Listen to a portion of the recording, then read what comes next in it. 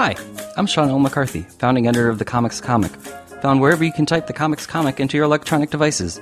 Welcome to Last Things First, the show that asks comedians about the historic lasts and firsts in their lives as their comedy careers have blossomed, from young people's dreams to adult people living those dreams, or still dreaming. Questions both big and small are asked and answered. It's hopefully both amusing and illuminating. Lizz Winstead is a Minnesotan through and through, even though she has spent the better part of the past 3 decades in New York City. Winstead first moved to New York to pursue her stand-up comedy career, and became a segment producer for the Jon Stewart Show in 1995. While that talk show ultimately didn't last long, Winstead found herself getting offered her dream gig by Comedy Central a year later. That gig, co-creating The Daily Show. She later pivoted to radio, serving as the original program director for Air America Radio, where the 2004 lineup included Marc Maron in the morning, Janeane Garofalo at night, and Franken at midday. Winstead, meanwhile, co-hosted a show from 9 to noon weekdays with Public Enemy's Chuck D and a previously unknown radio host from Massachusetts named Rachel Maddow. Since then, Winstead has mounted a live parody of morning TV, written a book of essays called Lizz Free or Die, and came out of that process realizing she could be even more activist in her comedy. Her book tour begat a new organization, first called Lady Parts Justice League and now known as Abortion Access Front, or Abortion AF for short. Winstead is currently touring towns and cities across America with her Feminist Buzzkills of Comedy tour. I caught up with her during a break between tour stops, so let's get to it. So Lizz Winstead. Yes. Last things first. True or false? Do you make an appearance on screen in the seminal Prince film Purple Rain? I am not on screen, but I did host all of the auditions. What? For the extras. Yeah. So, funny you should ask that question. So, I worked at First Avenue for years. Right. And you're a Minneapolis. I'm a Minneapolitan, yes, born and raised. And so when Purple Rain was being developed, and like my whole coming of age of comedy, the first time I ever got paid doing comedy was on the stage at First Avenue. And I was an MC for, if you're old enough to remember, like in the 80s, air guitar contests at clubs was super popular. I think they do them still, but ironically. Yes. So I emceed them and made fun of everybody. And then they would have dance contests there too.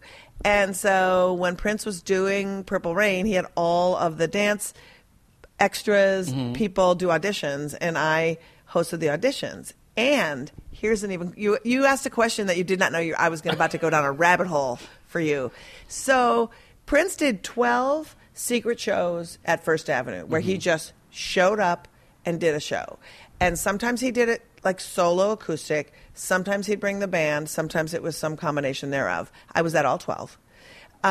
They would you would find out that they were announced and they would shut the doors at 11 of the club. And then the shows would start usually around midnight. And then he would play till who knows when. But they were awesome. And were those the ones that were filmed for the movie or no? So here's the thing. No.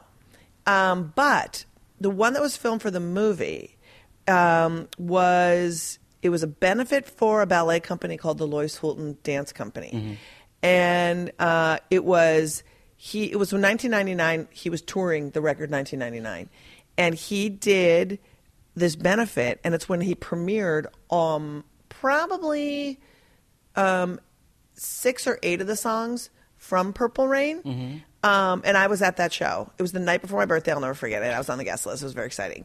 But there's a documentary film that's coming out about it. One guy shot it. I've seen some of the footage of the documentary, but the film is going to be pretty cool. The guy that did, he's usually a narrative drama movie maker. He did that Stephen Hawking movie that won all the Oscars with Eddie Redmayne.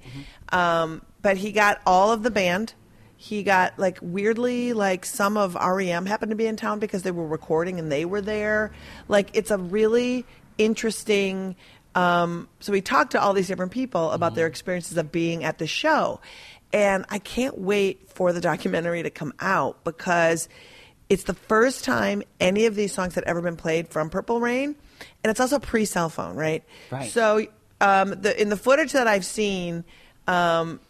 Watching Purple Rain in front of a group of people staring slack-jawed because they've never heard the song before Right. is super weird. Like, it's really cool because it's not like, you know, the waving of the hands. They don't know what to do. They don't know what to do. They're just listening. And, They're just taking it in. They're taking it in. And it's got like an 8-minute open, that song, Yeah. right?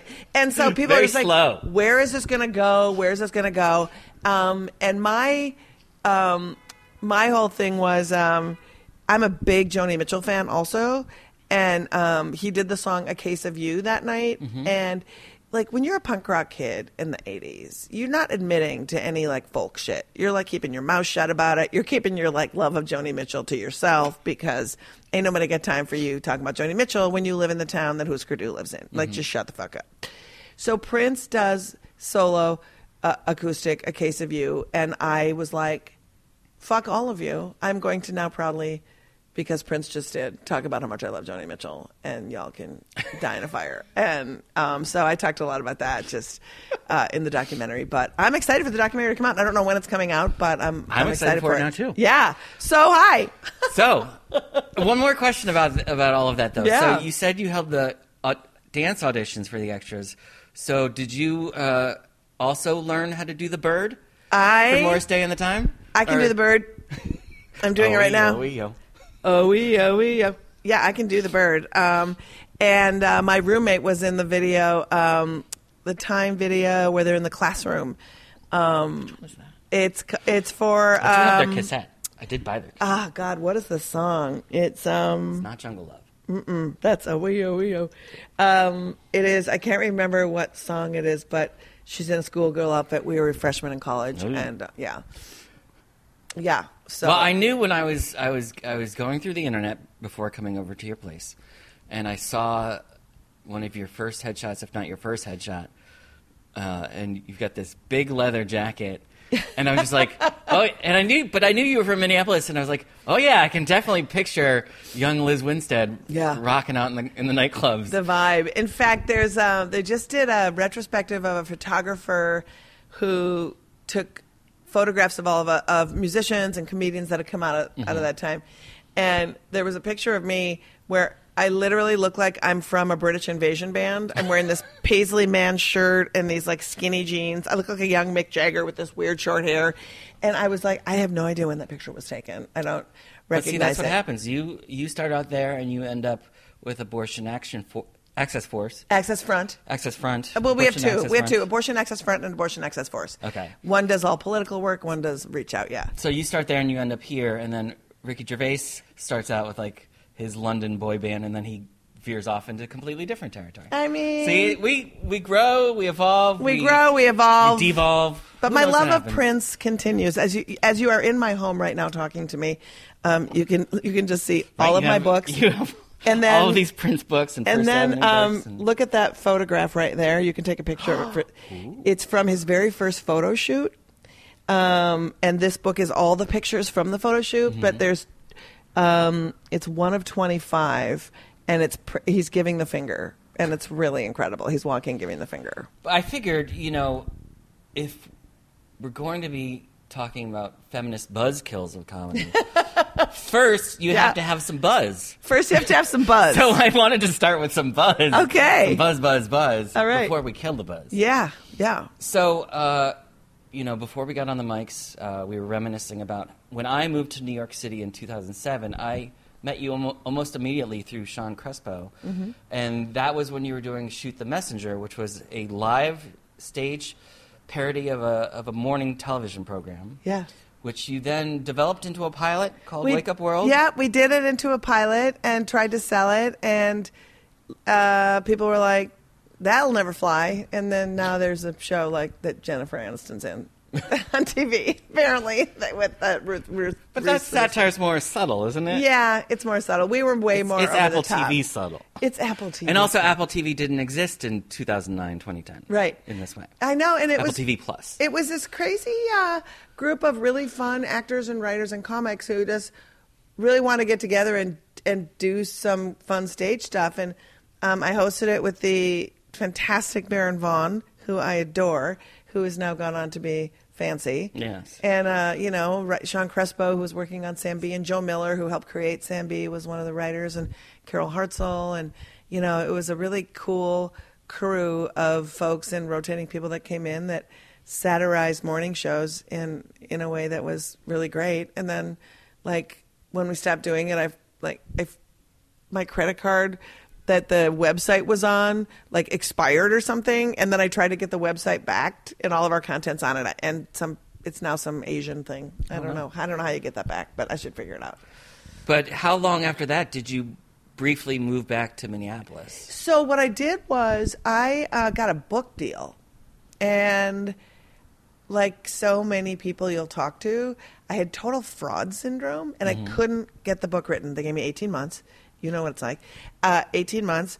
And at 12 months, I hadn't started the book. And so I was like, this is a series of autobiographical essays, sort of coming of age, and then trying to find my voice. And then that voice became comedy, and then the comedy sort of dovetailed with activism. So I was like, I just got to go home, back to Minnesota, focus. There was no distractions in Minnesota. I was really, I don't know what I was thinking. Because your family is still there. Because my family's still there. So many. If you know anyone from Minneapolis, you will learn very quickly that unless you are in showbiz, there's no reason to move. It is the greatest city. I go back all the time. I love it. So I went back and finished the book, and actually started the book and finished the book. But during that time was when we remember Wendy Davis was on the floor of the Texas House, Right. filibustering, and all these laws started happening, and clinics started closing down. And I didn't know what I was going to do after I wrote the book. I had to go back out and pitch shows, and I was like, what do I want to do? And I also had to get back to New York. So I had my van, and I had my 2 dogs, and I had to drive back home. So Mindy Tucker, the amazing photographer, and Matt Gorman, who worked with us, he was the director on Wake Up World, flew to Minneapolis and drove with me. And we drove back and did fundraisers for Planned Parenthood all along the way. And Mindy photographed the whole thing. And we started meeting the clinics and touring the clinics and independent providers as well, because there's Planned Parenthood, and then there's also the local community clinics as well. And they kept saying, we can't believe you're here, because no one ever comes to visit us. We feel abandoned. We don't feel supported. And the fact that you would come and do a fundraiser comedy show for us is really cool. But then also that you would spend time morale boosting at our clinic is no one's done it before. And I was like, wait, there's a whole movement of people that lobby politicians and people that raise money for folks that need abortion who can't afford it. But in the course of us all panicking because clinics are closing, nobody was actually checking in with the providers. And I was like, wait, I think I could talk to some comics and see if we could start doing that. So I got back to New York, and I brought all my stand-up friends together and some writers and producers, and I was like, shit's bad out there, and we've all used these clinics for birth control and other stuff, abortion, whatever, and it's allowed us to have our careers. Do y'all want to go on the road and bring folks into a room and do some funny comedy shows? Just do your act, and then I'll do the heavy lifting of having conversations with the people who provide care in the town, and our audiences can sign up and help them. And so hence Abortion Access Front, hence the feminist buzzkills of comedy are born, because feminists aren't funny. But your initial title for it was more of a superhero. Yeah, Lady Parts Justice League is what we did. And then it was, it was cute and catchy, but then we had a lot of folks who are trans or are, gender nonconforming or queer, and they were just like, you know what? I don't identify as a lady, but I have a uterus, and so I kind of feel put off by the name. And I was like, that's fair. I don't want to be alienating, especially if to anybody who needs the care. I want everybody to feel like they can participate and join up. So we transitioned the name to call it Abortion Access Front. And also, abortion is the thing that's under attack. And for a lot of years, folks just didn't talk about abortion. We kind of talked around it. You know, we're pro-choice. It's like, that's true, but a lot of folks who are in sort of shitty situations don't really have a choice, financially or otherwise. So why don't we say abortion? If we believe in it, we shouldn't be ashamed of it, and let's put the name front and center, and let's have everybody feel like they're included. So when you were writing your book, Liz Free or Die, as you mentioned, you talked about like finding your voice comedically and then finding your voice as an activist. When was the first time you realized those two things could or should merge for you? I think for me, it was, you know, I'm one of the olds. I'm a super okay boomer, so feel free. I'm fine. But you're on the tail end of the boom. I am. I'm on the tail end of the boom. You're almost Gen X. I am. I have wacky glasses, so the kids like me. You know, you get your big black glasses on, it's like, hey, she might be interesting or just crazy and I could take her money. So I think it was really when the first Gulf War happened way back in the 90s. 91. Yeah. And it was, I mean, CNN was running ads while we were negotiating whether or not we were going to go to war. They were running ads that was countdown to the war. And I was like, okay, wait a minute. There's a countdown to the war graphic and theme song, and yet we're supposed to be negotiating to see whether or not we're going to go to war. It all just became and started to seem really bullshitty to me. And then I'll never forget, I was on a blind date with this guy who shows up for the blind date. This is before Tinder, by the way. In a fucking Yankees hat and a Yankees satin jacket, like full-on Yankees. And I'm like, I just don't trust anybody who's like double sports teaming in their clothes. I just feel like a guy that does that will never go down on you. It's just a theory, but I'm pretty sure it's real.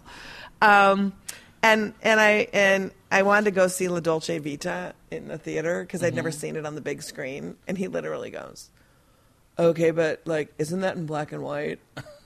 And I was like, why am I on this date? But anyway, we go to the movie. He sleeps through the whole thing. And because I'm from Minnesota, I take it upon myself to feel guilty that I brought him to a movie that he fell asleep. So I invite him for a drink after to prolong this evening. And he's like, I know a sports bar. Of course you do. So we go to this bar, and it was the night of the war, and the war was on the TV. And it had the theme song and the whistles. War is sport. Because war is sport. And it felt like extra, and like, you know, they had the green light and the people were on the roof, right, nighttime, right? Green light. And I remember thinking to myself, like, not with any insight or anything, like, are they reporting on a war or trying to sell me a war? Like, it just felt really uncomfortable. And 5 minutes after I thought that to myself, the guy goes, this is really cool. And I was like, oh my God, I think they just sold him the war. And it just, that night really made me start thinking about, like, I think I'm being lied to, and I think that I don't like it. And I had done stuff in my act previously about just sort of how, you know, women's magazines are kind of a sham, and kind of talked about social issues a little bit, about sexism especially, and gender. But this felt bigger. And then I just started getting more and more involved politically and wanted to talk about it more. And I lost a lot of followers at first. People were just like, I don't want to fucking hear this. And then I had to build up an audience of people who cared. And I did a one-woman show in Minneapolis, and it sold out. Like, it was crazy. And I was like, oh, people do want to hear this. And so it really became, and once people were laughing and I was pointing out hypocrisy at everybody, you know, I'm sure I'm a big lefty, but it didn't stop me from making fun of Democrats and people who fucked up and used their power for evil or stupidity. And I think that's why people like me. And then it just, I moved into a building with the producer of Jon Stewart's syndicated talk show on the same day, just by accident. And she's like, we need a segment producer. Do you want to do it?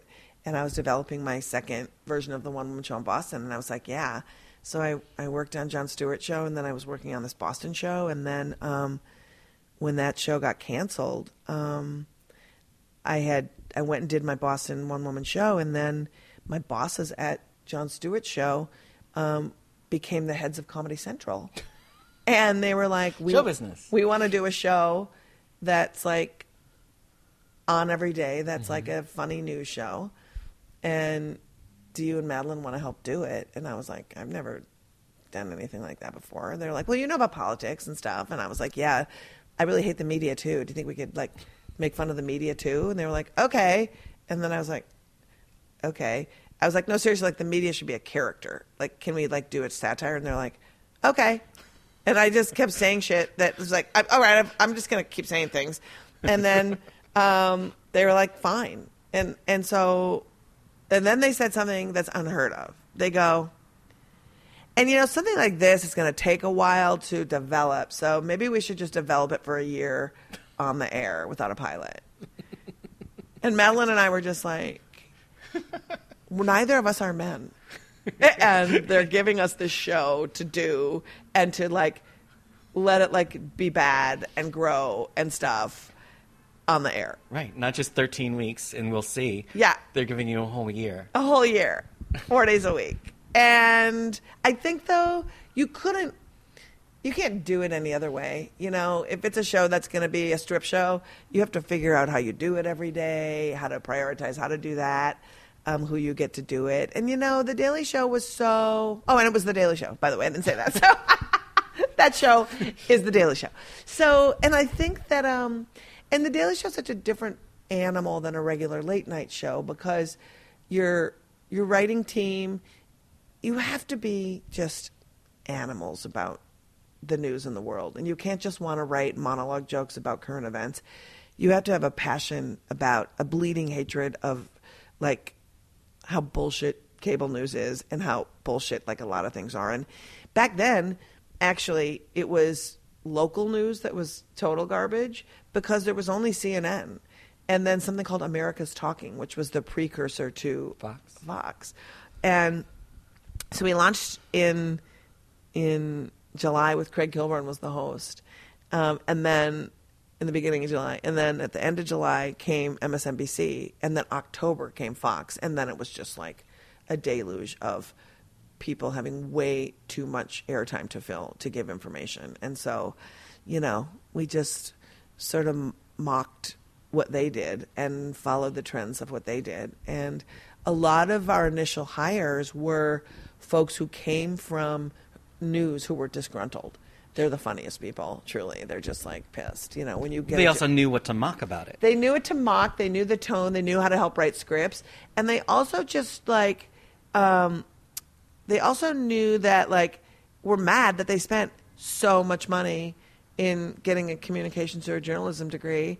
And then they were sent out to chase like Jeffrey Dahmer's crazy trial or whatever. It's like, wait, I actually thought I would be on 60 Minutes one day, and instead I'm covering the Menendez brothers, and I don't want to be doing the trial of the century of the week. And so, yeah, it was pretty cool. Well, you know, you talk about Comedy Central giving you and Madeline a year to develop the show. One of the things about The Daily Show over the last 24 years is how many different versions of The Daily Show there are. Right? Yes. There's people who watch the original version can remember how it really did satirize local news and how there was a period of time where people didn't know if it was a real reporter coming to talk to you or not. And then it went through a period during the later Jon Stewart years where it just was basically it dropped a lot of that and then was focusing more on skewering CNN and Fox and MSNBC. And now Trevor has taken it back in another direction where it's kind of satirizing local TV again. Yeah, well, it's interesting because, it went from when we launched the show, we made a decision that it was more in the vein of Colbert in the sense that there wasn't that person who represented you as the viewer, you know. And so Craig, all the correspondence, the whole show from start to finish was a satire, right? And was like, had dopey news angles, and we actually found dopey news pieces and went out and covered them.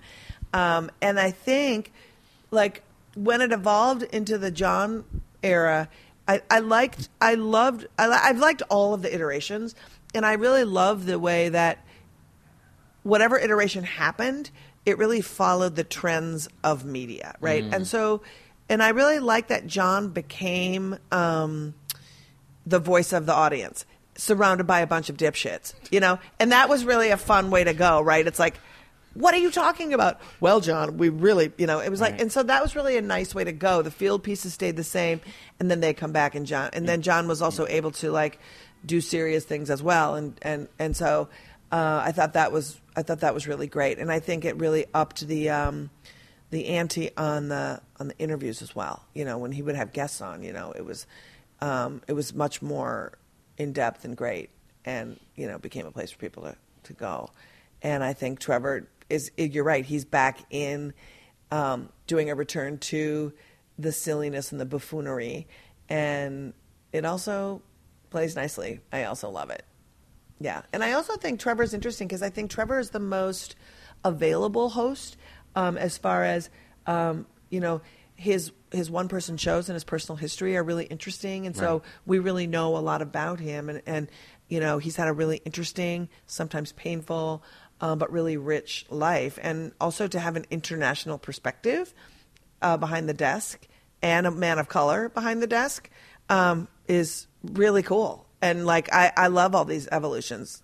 Now maybe the next evolution can be a woman or a woman of color. It would be awesome. Well, it's spun off into all these different directions. Yeah. John Oliver on HBO, CNB on TBS. Yeah, and I think Colbert on CBS. Yeah, and I think that it's I love actually that all three of those people who I love to death have gone to networks where they didn't have comedy in the title, which gives them license to be able to be funny, but also to be able to take a longer time telling stories, be a little bit more activist, if you will, in how they tell stories, pick topics that are hard, be funny and be serious and take you on an arc through all of it.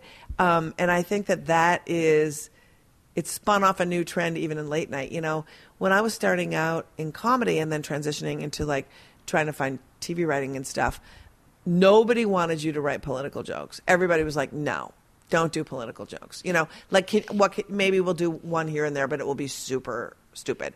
But I think that folks found their platform, and I think in the era of Trump, all of that changed. You cannot find, because it seems hollow to have a monologue that doesn't talk about the fact that the world is on fire. Like, how do you do that? I don't think you could do it. How I mean, you've been a comedian and an activist over several administrations now, both Democrat and Republican and Trumpian. How would you compare what it's like to do what you do now versus, say, during the Obama years or during the George W. Bush years? Mm-hmm. I'll tell you, I mean, there's some of us who felt like the world was on fire then. Me, I was one of those people. I feel like it was more thoughtful. It was a more thoughtful time where you could talk more about policy. Like you could pick, like I do this every year. I do this massive year in review show that I do in the Twin Cities. Hopefully going to do it in one of the streaming services for next year. But there would be 25 great stories that you could cover. And you could kind of break them down. You could point out the hypocrisy of how they went down. And now with Trump, it's a relentless assault. And so there's not specific things that you talk about. It's like you have to create larger constructs with which you almost like the thing you would write the joke about, the ridiculous tweet. Those are just setups to a larger punchline about gaslighting or about like where our country has gone or about the unleashing of or I don't even know if it's unleashing. It's more just like Face Off, like people just pulled off their mask and they just had their same face, but it was like, yep, I get to be a racist now, And so it's just a different way of looking at the world. Hoods off. Hoods off. Exactly. You're thinking of hoods. I'm thinking of hoods. I am so sorry. So It's been a challenge, and also it has been. There's a lot of people doing jokes now, and a lot of them aren't that great. There's a lot of people who are just kind of doing surfacey material about Trump being a moron or he's orange or whatever, and it's like going deeper. I think is more fun, and it's also unleashed comedy riffs within comedy. There's been people who are like the social justice warrior activists are wrecking comedy and trying to shut me down and coming after me and cancel culture. And I just kind of feel like, part of what attracted me to comedy was it was a place where I got to say what I wanted, understanding the ramifications of what that is. And so when I hear successful comedians yelling about the fact that they're being silenced on their 7th Netflix special, I find it laughable. Also, I'm the abortion comedian, and so you don't hear like that would be me literally saying, you know what? I go out on the road and I raise money for clinics that provide abortion, and like I can't believe people are mad at me and trying to like cancel me for doing that. Like, of course they are. When you say things, I've never understood that you don't understand that when it passes your lips, then people get to have a say. You don't get a do-over. You don't get you knew I was kidding. Like, you don't get to explain anything. Your words are owned by all the ears the second it comes out of your mouth. So you have two choices: double down and defend it, and then develop an audience that wants to hear what you have to say. Right. Or if you didn't mean to say something and you're like, oh shit, that came out wrong. I'm sorry. Like, I honestly feel bad. Like, forgive me. I'll do better. If that's true. Or just own it. But like, just own it. Like, I just feel like you gotta own it and if people are going to be mad at you, but you want to be that person, then develop an act for those people and figure out a way to have your thing. I'm not particularly interested in whiners, As an activist comedian, though, how much of the job would you say is morale boosting for an audience that feels the way you feel versus actively trying to change hearts and minds? I think, since I'm focused on reproductive rights and gender stuff, mm-hmm. It's a lot of both. For me,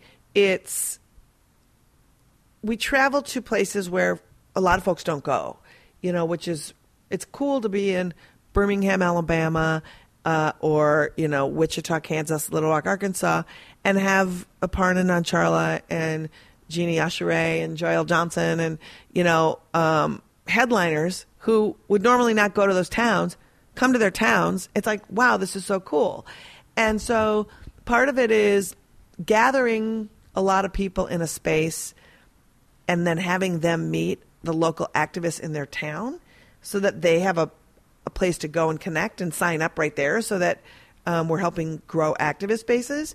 So on a local level, we're just having a great time and doing our shows and then helping those activists connect with our audience who cares about the issue but maybe mm-hmm. didn't know where to go. Because I think a lot of times people don't know where to turn and they feel bombarded with information and they feel like, I don't know what to do. They went to the Women's March and they're like, what do I do now?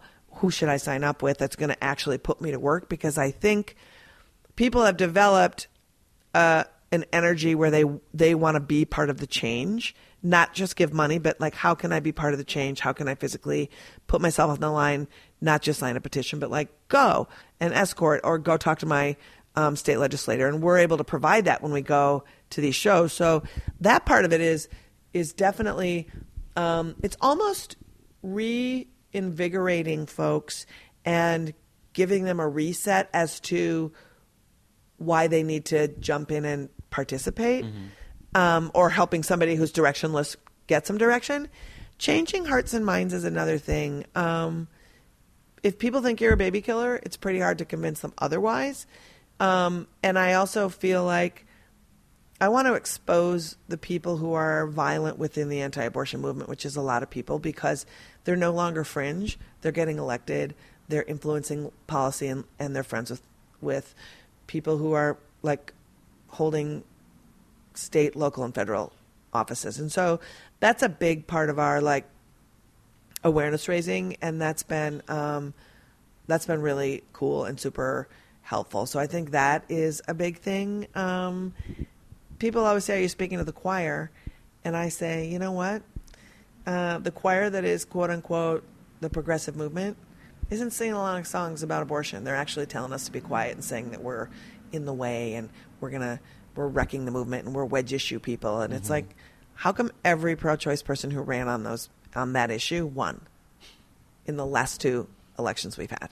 So I don't think we are at all. And so that's been really frustrating, to have your own people not understand the importance of reproductive rights and how it matters and how it's literally a human rights issue. Well, certainly on the state level, people saw in 2019 several states enacted new, tougher laws against abortion, and those have all are in different parts in the court process as we speak now. Yeah.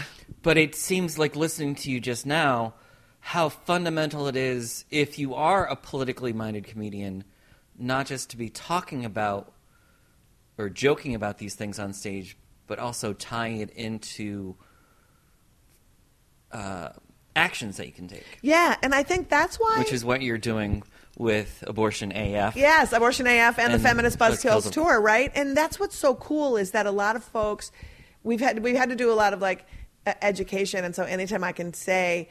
Like, when comics are like, I'd love to come out with you, but do I have to do, like, political material? Do I have to do... I'm just like, no. All you have to be is yourself. I host the shows. You know, I'm the guidepost, so I give people, like, the funny update on the world. And then I have the conversation. And it gives comics who are super busy and who care a space to hang their hat. And then a lot of times, you know, they come and do the show. They see that how much of a difference it makes when you see 500 people in, you know, Wichita, Kansas, come out to a show, and then you see that local community activated simply because you decided to come and do your jokes there. And then you go visit the clinic, and we do a lot of work with the clinic. So in every town we go to, a lot of folks don't know that if you provide abortion care in some of these hostile environments, like, you can't get somebody to, like, I don't know, mow your lawn or fix your fence or fix your roof, or if you need your clinic rooms repainted, like, you can't get a painting service to come. So we go do that. And then we tell the audience that these clinics need constant care. You know, we did it. We fixed it up. It looks cool.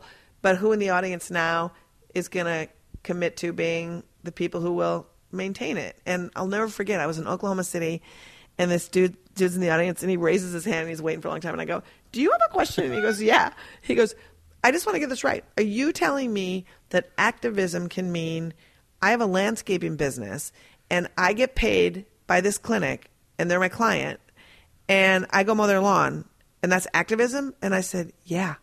I said, by you parking your van in front of that clinic and cutting their hedges and doing their lawn, you're making a statement that you support them. And that is, like, the greatest gift that you can give. And if that's what you can give as an activist, like, right on, brother. And he's like, sign me up. And he went and signed up, and, like, he's their person that does their lawn care now. But so that's pretty cool. And somebody's like, I have a brother who can, like, fix the fence, or I can do that, or I have a company that does that. And so we've been able to bring community, people who are in the community together with clinics all the time, so that they can have supporters who say, I'm proud you're my community, and I will do that. But it also seems like what your examples you're setting right now kind of underpins the necessity of just how important it is to show up. Showing up and focusing allows people to mobilize in a way that talking to me into these 2 microphones or talking to all of America on Air America doesn't have the same effect. That's right. And, and also, I'm somebody who did comedy and did these shows, and I have tons of friends who are in various levels of the entertainment business who aren't going to do what I do, nor does anybody need them to. But the fact that I figured out a passion that I can have is to create an infrastructure that people who are doing movies and stuff can pop in. And if I promise to ask them a favor and I just adhere to that promise and I don't ask for 50 things, they really want to do it and they're thankful. It's like, thank you for creating the space that I can come in, make a difference by my notoriety and my talent, and I can spend time and really learn about the issue from you so that when I do talk about it on Facebook and Twitter, I'll direct people to the right places to raise money or to the right organizations who are doing the work, and then I can come out and help mobilize, and then I can go back to my job. And it's like, yeah, it's great.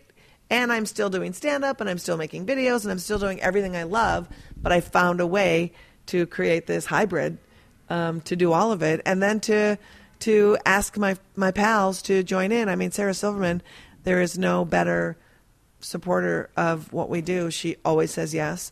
She is somebody who is like a fearless activist and funny and is just great. Like I couldn't be more thankful. And when I look at the list of people who show up, Rachel Bloom and Ida Rodriguez and just like Andy Richter and just like tons of really cool people who just always say yes because I don't ask that often. So that's the key. Don't bombard. Mm-hmm. Ask for something simple, and don't make people work too hard. So I know you're still in the thick of it. We're in an election year, 2020, at the very beginning of what is already proved to be a long year. I mean, January felt like I feel like I have a hangover from January. Yeah, January felt like a lot of months packed into Wow, one. it was so many months. But when we talk, or when we listen to this in the future point, and we talk about legacies, you have these things like The Daily Show or plucking Rachel Maddow out and giving her a national audience, and then all of this with the Lady Parson, Abortion AF. What do you hope your legacy is? I guess I just hope my legacy is that I didn't just take up space. I hope that I made the world better through the work that I did. That's kind of all you can really hope for. I hope that I make people laugh when I'm telling jokes, but I also just hope that when I thought, and again, I don't feel like everybody needs to be an activist comedian. I really don't. But I just feel like I hope that I helped elevate voices who were talented that might have not gotten a shot. I hope that I helped clinics. I hope that I just hope that I didn't just take up air. That's what I hope. I just hope Prince would be proud. I hope Prince would be proud, although I'm not sure Prince was pro-choice. He might not have been. I know. The person I admire most in any creative landscape might actually have hated exactly what I'm doing. But maybe not. I don't know. We'll never know. And that's... He looks better in chaps than me. Assless chaps. I look better in chaps. Thank you so much, Liz. Thanks, John. Really appreciate it. Last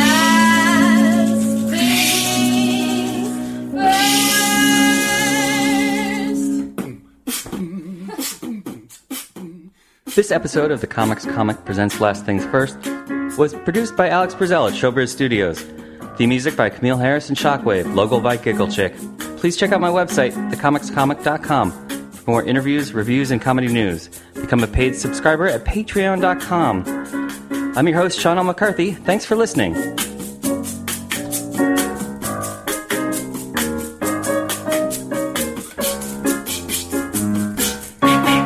Last things first. Last things first.